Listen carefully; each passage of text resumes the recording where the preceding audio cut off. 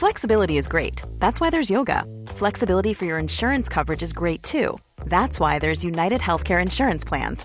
Underwritten by Golden Rule Insurance Company, United Healthcare Insurance Plans offer flexible, budget-friendly coverage for medical, vision, dental, and more. One of these plans may be right for you if you're, say, between jobs, coming off your parents' plan, turning a side hustle into a full hustle, or even missed open enrollment. Want more flexibility? Find out more about United Healthcare Insurance Plans at uh1.com. In a sudden flash, it all comes clear. It's a eureka moment, an epiphany. Hi, I'm Marcus Smith, host of the Constant Wonder podcast. The world offers marvel, meaning, and mystery around every single corner. In nature, art, science, culture, history, we talk everything from bees and beetles to obelisks and asteroids. Experience the thrill of transformative encounter. We'll bring more wonder to your day. Listen to Constant Wonder wherever you get your podcasts. Hello and welcome to another instalment of History Hack. Really excited today. We have with us Katrine Clay, who's an award-winning TV documentary director and producer and an author, and she has a fantastic new book out, The Good Germans Resisting the Nazis. And today we're going to talk with her all about, so this book has a great scope. It starts in 1933 and goes all the way through World War II, but we're going to concentrate on before the war today, aren't we, Katrine? I think it's a good idea because it's such a huge subject. Absolutely. And I don't want to skim through the whole lot when we could really get into some of the pre-war stuff, which is really interesting. So I guess, first of all, what you've done, it's such a great tool. You've taken 6 key people in your book, ranging from a social democrat, a Prussian aristocrat, to a young schoolboy, and followed them, haven't you? Can you tell us briefly about a few of them and why you chose them? Yeah, well, look, what I thought was 6 main stories. Mostly because I wanted a personal approach to history. You know, I didn't want the big history. I wanted the small personal history. And so I thought, well, I better get men and women, rich and poor, young and old, which is quite difficult in 6, but I did manage it. And for example, the last one you talked about, he's a schoolboy called Bernd Engelmann, and he's 12 when this story starts. And, he's just part of his parents are part of a totally unknown resistance lot. Yeah. Honestly, there were hundreds and thousands of them who we've never heard of. And they're just an ordinary family. They're not political or anything like that, but they just can't bear what's happening, you see. Yeah, absolutely. Let's start with how your characters then experienced the Nazi seizure of power, especially that moment on the 30th of January 1933. Okay, well, this schoolboy, for a start, what happens is he comes home from school and he's already noticed at school that certain teachers are already before January 33 being kind of pushed aside by the Nazis, But anyway, he comes home and there is this wireless announcement, and his father is sitting there with his head in his hands saying, Christ, they will ruin everything, because there is this strident voice, on the radio, and it's saying, Sieg Heil, we will do this and we will do that, And the fact is, if you really work it out, 2/3 of Germans never voted for the Nazis. And from that moment on, they had to live with it. And it started immediately. And by immediately, I mean the terror regime, So you arrest people if they're opposing you. You send them to concentration camps. You shoot them whilst they're trying to escape, as they put it. All that sort of stuff starts immediately. And what the Engelmann family decide to do is keep their heads down and then join up with the local baker on the corner. They live in Düsseldorf, in a suburb of Düsseldorf. And there's a local baker, Herr and Frau Ney. And they run this bakery looking very nice, welcoming everyone and so on. And they have this little group going straight away, along with a teacher, Fräulein Bons, a pastor, and also a member of the SS called Herr Fisch. And Herr Fisch is a very upper-class sort of tailor, makes all these SS uniforms and things, and Bernd hates him. But it turns out that Herr Fisch is actually a Quaker, And what this lot are doing is they're getting Jewish children, basically, but also, children of opponents of the terror regime out. And Berndt is the one who, does the messages with the bicycle and so on, which is fascinating. It really is for such someone of such youth as well to be participating in resistance. Well, it is. And I'll just tell you one story because it gives you an idea, basically, of how to do the personal story about the big event. One of the big events in Nazi history, shall we say, is March 1936. And what Hitler did then was he decided to take a fantastic punt and occupy that bit of the Rhineland which had been taken from them by the Versailles Treaty after the First World War. Mm-hmm. And years later, at the Nuremberg trials, it became absolutely clear that he had no idea he was going to manage it. It was a total punt. So you can do it like that, and you can talk about it as a big history, or you can say, Berndt went to the local baker for an ice cream that day, and Tante Ney, as she was called, said to him, there's this man come in, he's called Herr Sprüngli. I don't know who he is. And it turned out Herr Sprüngli came from Switzerland, and he was going to oversee, he's putting people by the Rhine everywhere, all along the Rhine, to see what was happening. And they arranged for Berndt to go, and early at 6 o'clock in the morning, he took his bike and he went to stand on the Oberkessler Bridge, not knowing what was going to happen. And sure enough, he could hear them marching in the distance and then over the bridge, and, and that was the first time that Hitler got away with, not being stopped by the French or by the British. But we see it from Berndt's point of view. Do you see what I mean? Yeah. No, I love it. I love that sort of, that's both Alina and I absolutely adore, like doing history more from the perspective of people than sort of overarching strategic events. Is definitely right up our street, isn't it, Alina? I completely agree. I'd rather look at what the people see and what the people witness and how they feel rather than looking at military. It's far more interesting. I tell you the one I found very interesting. Well, I found them all interesting in different ways. But Fritzi von der Schulenburg, as he was called, he's my one Prussian, if you want to put it that way. He reacted, if you asked me originally, Alex, how did they react? Well, he reacted with joy at the beginning. He thought, oh, this is fantastic. Now I'm going to join the Nazi party. Because he thought, like some people did, they were going to bring order to the absolute chaos of Weimar, which had been, dogged by most terrible economic problems, especially the Wall Street crash. So he joined the Nazi party. And so we follow him in the first year, beginning to realize what a terrible mistake he's made. Those people that immediately latched on like that, they called them March Violets, didn't they? That's right. And it was fascinating because at that point, he had to decide what to do. That was about a year in, no more.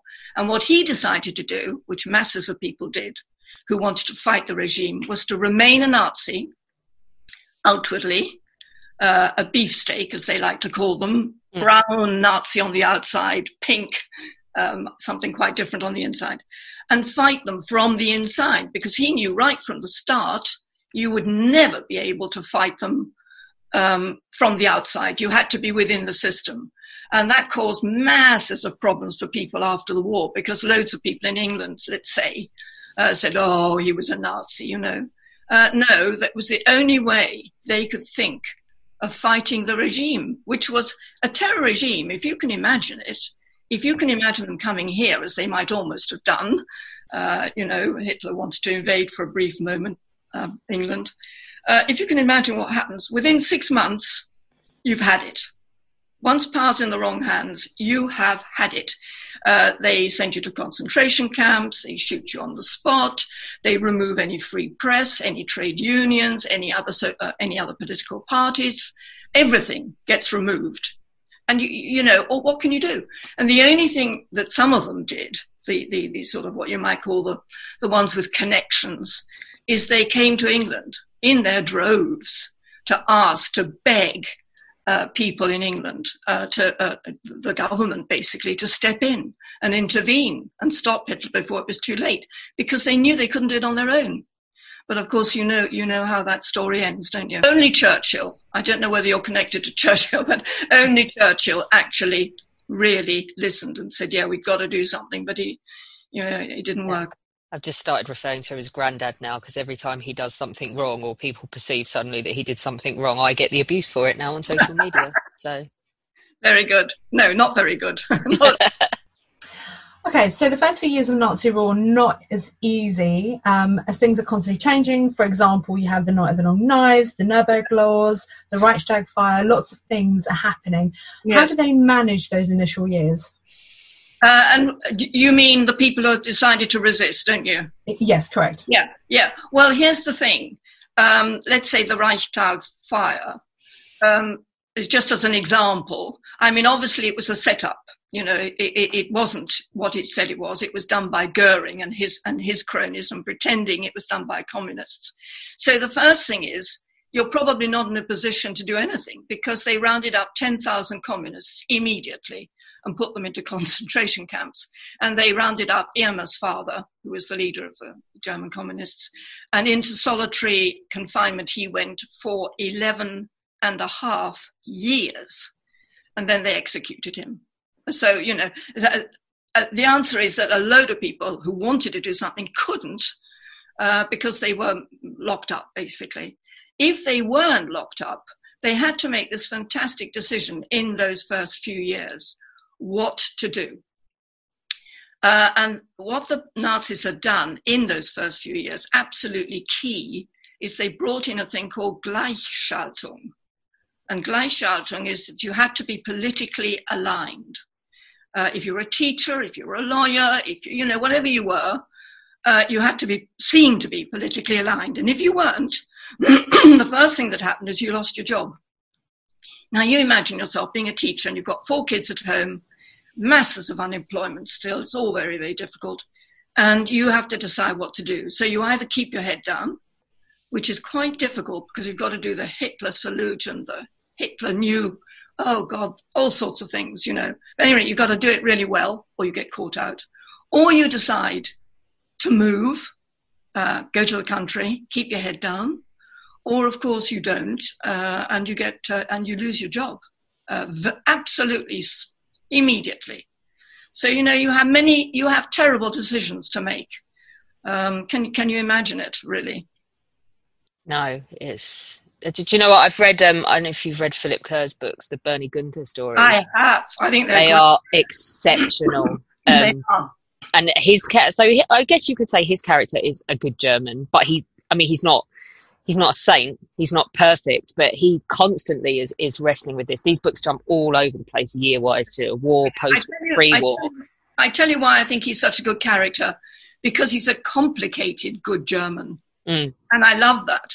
I mean, you know, Ernst Thälmann, the leader of the communists, he's not a complicated good German. He's just an unbelievably brave, courageous, whatever you think politically, you know, man. But Fritzi von der Schulenburg is a complicated one because he is a German as well. And he was deeply distressed and offended by the Versailles Treaty and everything that happened to Germany in those years after the First World War.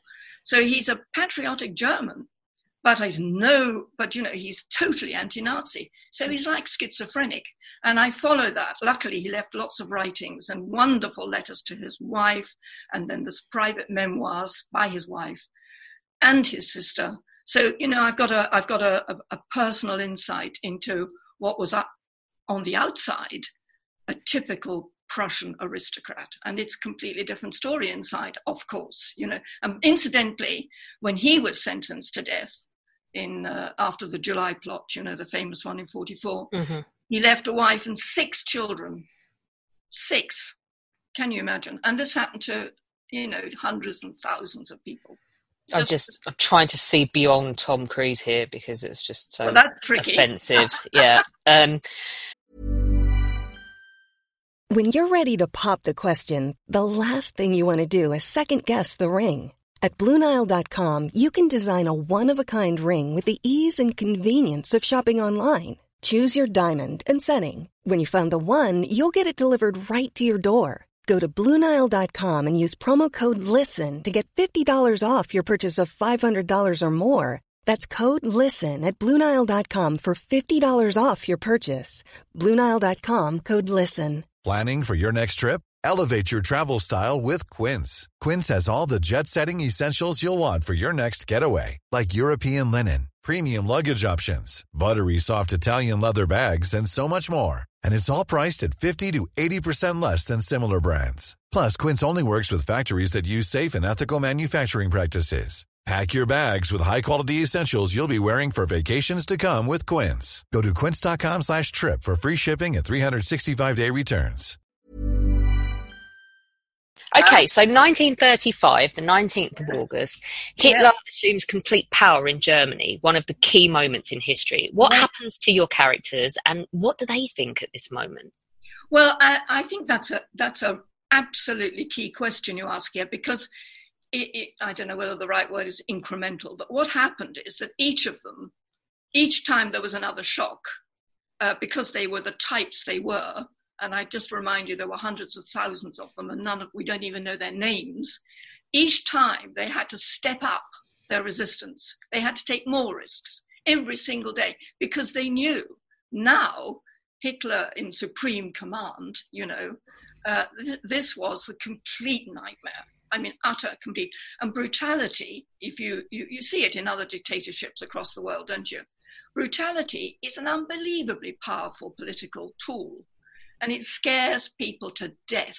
So they had to overcome their fear, and that is just so difficult. So you watch them taking it in. If they talk to each other, they had to do it in the usual thing, right in the middle of a field somewhere, or, where no one could hear them. Everything became subterfuge, everything. And it is fascinating. And in fact, it becomes, later on, we're not going to go into that because it's later into the war and things, but it becomes like a thriller, how they manage to keep going. It's just utterly shocking, really. So for me, one of the most important things in this time period is Kristallnacht. So I wanted to talk a bit more about the treatment of Jews, especially when Kristallnacht happened on the 9th of November 1938. How do your characters take this on board, what is happening around them? Well, I mean, I suppose Bernd, the schoolboy, is again one of the best examples, only because there's a record of him getting on his bike, because what happened is that they were in a flat upstairs, and there was this absolute noise downstairs, and there was this Jewish family, and the parents were out briefly, and the girl was on her own crying, and they'd been smashing up their flat. And he heard that there was all this stuff going on in Düsseldorf, in the center of town, so he gets on his bike to go. And it's his description of glass, broken glass everywhere and so on. And when he's coming back, on the way back, on the corner of the street, there's a whole load of people standing looking up, and they're looking up at Dr. Levy's top window. He's a local doctor, and they're just throwing him out the window, and he lands splat on the pavement. I mean, do you see what I mean? The physical shocks, all of them have stories of Kristallnacht, and I mean, Fritzi von der Schulenburg is by then completely convinced he's got to carry on being a Nazi outwardly and do everything, in fact lose his life, which he does in the end, if necessary. It just strengthens them in knowing that, this has got to be stopped. And then they sent more and more people to England begging, because it was in the papers, I mean, it wasn't as though we didn't know in England this Kristallnacht had happened. It reverted around the whole world, didn't it? Everywhere. People like to say after the war, well, we kind of didn't know, well, it's just not true. It just isn't. And of course, lots and lots of Jews thereafter did everything to get out. Obviously, well, they tried already earlier on, but it wasn't easy. And they were applying for jobs in England for anything. It might be a lawyer saying, can I be your butler? or a wonderful ballet dancer saying, "Can I be your kitchen maid?" Anything. And the Times paper is just full of ads of Jews, desperately begging families in England to take them in. Because, what do you do after Kristallnacht? I mean, you know entirely and clearly which way the wind is blowing. And as a matter of fact, if you bother to read Mein Kampf, which came out in 1925, donkey's years earlier, you would know that this was always going to be like this. It was stated perfectly clearly. And also, there was going to be war. That was also stated perfectly clearly. So it's not much good saying that you didn't know what was coming. The only thing I would say, in fairness to your average German, who was scared stiff and keeping their heads down, let's say, is that they were surrounded, forgive the expression, but they were surrounded by fake news. It was totally impossible to know, other than if it happened in your local area like Kristallnacht, utterly impossible to know what was the truth, because Goebbels had the most, you have to hand it to him, he had the most amazing propaganda machine going. And he was, I agree, I completely agree with you on that. I mean, really, and if you were an ordinary, not particularly well-educated German, and you saw the newsreel of those Nuremberg rallies, say, or any of those torchlit present, you didn't say to yourself, look, actually there are no more people here than, let's say, in Wembley Stadium, say, you didn't say that. You thought, Christ, look at these Nazis, look, isn't this unbelievable, the power of them, So you didn't, it was pretty hard to see your way through fact or fake news, very hard. I need to throw in there, Leni Riefenstahl really was talented. I really don't care what anyone wants to say. She was, in one of my lessons for Nazi Germany, yes, my fabulous lecturer, if he's listening, yes. You are amazing. We actually sat, and I can't remember which one it was, we watched one of them, and he did something really spectacular. So he dimmed the lights, and we all sat in front of this huge screen, and he basically asked us to clear our minds. And I did. And I sat and I watched this whole, well, not the whole film, but predominantly about half of it. Yeah. And I'm sitting there thinking, wow, do you know what? If I was in that time period and I had suffered through the depression, no money, no job, trying to feed my family, and I was watching this, Hitler is amazing. Like, look at him. He looks like Caesar. He is powerful, and the music and it's just absolutely incredible. Yeah. How really, that's true. That is really true. And of course, as you so well know, because you had this excellent teacher, the techniques she used were advanced even for now. Using cameramen on roller skates and things. It's unbelievable what she achieved, And I agree with you. She was a massive talent. It's just extremely unfortunate she allowed herself to be used by the Nazis. But she, she's a filmmaker and she wanted to make great films, and she did. God knows she. I completely agree. I think Triumph of the Will, that's the one we watched. I knew it would come to me eventually. It's a stunning one, there's no doubt about it. Especially for me, I think the beginning, because you've got planes coming in, and it's this light-hearted music, and you're like, oh, this is interesting. I never want to admit this because I am Polish, but it is incredible. It is absolutely incredible what she does and how she makes people feel. Yes. And Poland, just since you mentioned it, if I feel more sorry for one country in Europe, it's Poland. You've got Soviet Russia one side, you've got the Nazis the other. They're coming in to carve you up. You lose 6 million Poles, not just 6 million Jews. It's horrific what happened to Poland, And this is all because, you could say this, it's all because of one man. If Hitler hadn't managed to hold on that time in 1936, it was quite clear from evidence in the Nuremberg trials that if he'd been stopped, that was March 1936, he would have lost so much face, and there were still 5 million communists, even in March 1933, which was the last time they had any elections. You can't call them free elections because there was an awful lot of intimidation. But even then, 5 million of them stood up and voted. you know, and that really, I mean, that alone took courage. Do you see what I mean? I agree. My only point of reference for the next question is The Sound of Music, which is shocking. But I'm a World War I historian and a royal historian, to be fair to me. I know. You're forgiven. Austria is invaded in 1938. What is the response to that from the people that you chose to follow?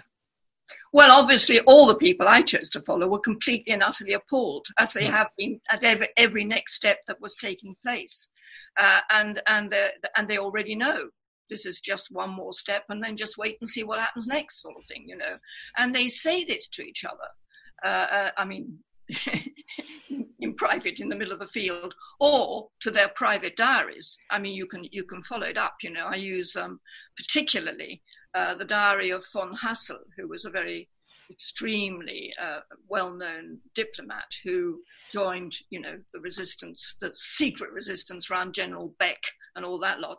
And he started keeping a diary, private, and he hid it in a tea caddy. Well, he wrapped it in oilcloth, then put it in a tea caddy, then put the tea caddy, buried it deep in his garden. I mean, that's how much. But he said, even at the outbreak of war, his entry says, no great jubilation in the streets. You see? So when you see great jubilation in the streets, in Austria or in Germany, once, you know, this is all happening, just bear in mind how many that is. You might be seeing on Goebbels' newsreel, you might be seeing, you know, 100,000 people or something. You're not seeing the 2/3 of the population who are hiding behind their curtains and behind locked doors. Do you see? Mm. That's what I try and, that really, really is what I try and convey in this book, is to make people, I suppose what I'd love them to do at the end is to say, Christ, what would I have done? What would I have done? And the truth is that about 10% of the population anywhere would have been jubilant and thrilled, you know, and they'd been going through a very rough time, it is true, in Weimar. But, you know, the rest, in varying degrees, are thinking, good God, and now after all this terror, we have to go to war as well, and they don't want it, you know. So you're always getting in the newsreels and the unfree press, you're always getting that 10% rather than, you know. I'll tell you, in 1928, before the Wall Street crash, the election of 1928, the Nazis got 2.7% of the vote. That's it. But then came the Wall Street crash and all the terrible economic turmoil and all the unemployment. And it was the perfect setup for Hitler. And then they didn't have a majority. They weren't able to get into Parliament, Reichstag, without the coalition with the other right-wing parties. And why did they do it? All those other right-wing parties, why did they do it? Because they didn't want the communists and the socialists who were going to win. They'd do anything rather than have the socialists in and the communists in. So there you go. Before you know where you are, January 1933, you're done for. Because after that, if you're an ordinary person in Germany, everything else follows. Do you see? 1939 is actually a really busy year. I think we should break down our next question because there's quite a few elements that I've just thrown into one question. So if we start with the invasion of Czechoslovakia in 1939, what is the reaction to that? Well, the reaction is, there are two, aren't there? There's the one on the newsreels, which is that people are at what the Germans will call begeistert, absolutely, completely thrilled. And then there's all the other people, you know, let's just call it the 2/3 to make it simple, who are completely and utterly appalled because they know very well by now, they've seen what it really is, this Nazi terror regime. They know what it is. There is no family in the whole of the Reich who hasn't seen it amongst their friends or whatever, you know. And they know it's the next step to war. So, but you only see, we, the general public, as was, and, you know, you only read or saw what they wanted you to read and see. So you see people going berserk with joy, throwing flowers at the panzers going in and all that stuff. I have to ask, obviously then Poland comes, and as you say, by this point there's no sort of veil over the eyes of the German public as to what is going on and what is happening. But what do they make of this dangerous pact with the Soviets? What's the general feeling in Germany when news of that comes out? That is such a brilliant question, I tell you, because it was so clever of Hitler. You see, he was wily so-and-so, wasn't he? Because it sowed utter confusion, not least in the Communist Party. I ought to say the German Communist Party, to be fair, because it was very different from the Russian one. But, they didn't know what to make of it, and they didn't know how to handle it. They just did not know. And they thought, Christ, what's going on? But luckily it didn't last very long. And I suspect what was really happening is that both sides, because there are a couple of foxes, aren't they? Stalin, someone said they were twins, really, virtually. Stalin and Hitler were each of them actually biding for time. And of course, what Hitler was doing was saying, as you know, from the letter he wrote, which I put in the book, my dear friend sort of thing, you don't be alarmed by my troops amassing on your border, because actually it's only a bluff, because I'm planning to invade England, Britain. So they'll all be gone. They'll all be gone very, very soon. And of course, before Stalin knew it, there was the invasion. In they went. So it was like watching sort of a magic show. You never really knew what to believe until after the event, at which point it was as clear as crystal. So I think we should end on obviously probably one of the most important points. Well, I'm going to say important because it's me. Yeah. Things that actually happened in 1939, and that is the 1st of September when Germany invades Poland. I mean, there's a lot of stuff happening literally days before in Gliwice and all sorts of things. It's just a mess. Yeah. What is their reaction to this? I mean, I'm assuming a broken reaction. Yes. I mean, obviously, I haven't mentioned all 6 of my characters, but fact of the matter is every one of those 6, typical of all the active resistors who knew what was going on very clearly by then, they all knew that this was just not true, what was being said, which is that, the Poles were creating, mayhem on the border, and therefore much to our disgust and, dismay, we are going to have to go in there and put things in order, and of course it was Nazi types dressed up as Poles. Now, my lot, all the sort of informed resistors, knew exactly what that was, but your general public was, confused. What? There wasn't any television. There was the wireless, but that was, censored completely. There was no free press. I mean, what are they meant to feel, And they were being drummed up for another war, which, the general public, as von Hassel noted, had no appetite for. Whereas if you watch the newsreels, you think they couldn't wait to get into war, So it's always the 1/3, 2/3, in my view, is a good way of kind of a general way of looking at it. Thank you so much. This has been it's been just so interesting. And the thing about your book is it carries on, doesn't it? Because it doesn't just stop at the invasion of Poland. We go through the war, and then we even touch on post-war. So can you just give us a little bit of an overview where we can get this book so people can read more about this? Oh, yes, I'd love to. I mean, as I said at the beginning, it comes out on the 3rd of September, along with 599 other books. Wow. It's like everybody's stuck a pin in the calendar for post-COVID, haven't they? Or as post-COVID as they can get. And it's a bit of a tough. But I tell you what will help my book very, very much. I will say this: Weidenfeld have produced a fabulous looking book. It really, really looks good. And it's got a red spine, and it just is, and it's the most interesting cover. So, and I honestly do think if you're going into a bookshop or scrolling through Amazon or something or other, at least that will stop people, on number 336 of